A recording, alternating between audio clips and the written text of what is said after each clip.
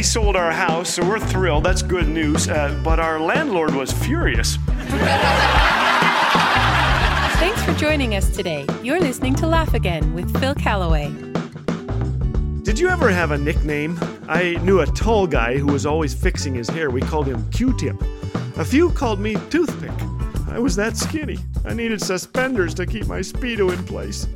When I was just 3, my older brothers began calling me Aunt Gertrude. They said it meant adventurous one, and I liked that. That was good enough for me.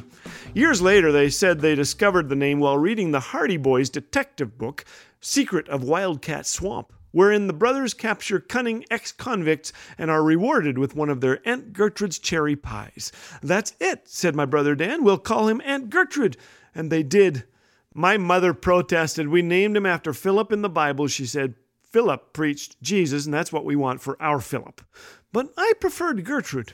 Gertrude spoke of dense forests and adventure. Philip spoke of things biblical, and just how exciting could that be?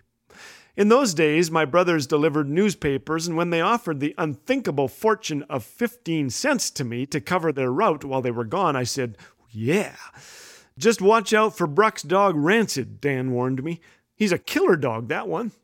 I'd heard much about Rancid. He was largely responsible for the high turnover rate in our town's newspaper and postal delivery departments. "Stay away," warned Jimmy Kreitz, who already had a mustache and knew everything. "Kids have gone missing," he said. "You couldn't get me to deliver a casserole there if the whole family was sick."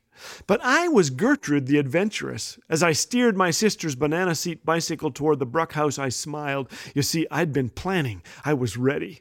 Climbing an old maple tree, I shimmied onto a branch that stretched over the Bruck's fence, wiggled my way out, and dangled a mere 3 feet above Rancid's doghouse.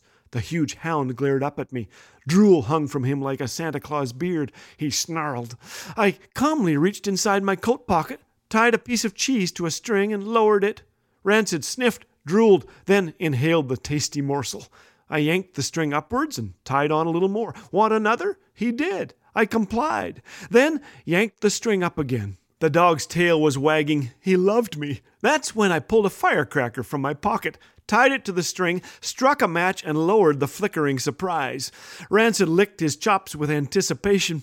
As he took the bait, I hopped lightly onto the grass where I plugged my ears. The horrible plan was falling into place. I would wait for the muted explosion, ring the doorbell, and inform Mr. Bruck that his newspaper had arrived and that there was something wrong with his dog. But the explosion never came. The firecracker was a dud. Or maybe it was the drool. To complicate things, I had overestimated Rancid's fondness for me. He bared his fangs and lunged. Charging the fence, I tried to throw my tiny body over it. It was too high. I bounced off the fence and did a faceplant in Mr. Bruck's flower patch. Then I heard a sweet sound. 2 feet away, Rancid had come to the end of his rope. You know, I still love adventure, but pursuing it on my own terms has brought me ample misery and more than a few faceplants. I've found true adventure in a relationship with the one who wired me to experience fulfillment, chasing what's right. God's script for our lives is more exciting than any we could ever write. And sure, there are hair-raising challenges and storms aplenty, but He will be there in the midst of them, and His joy will never leave. Proverbs 3 says, "In everything you do, put God first, and He will direct you and crown your efforts with success." This is chapter 1 in the greatest adventure book ever, an adventure that will never end.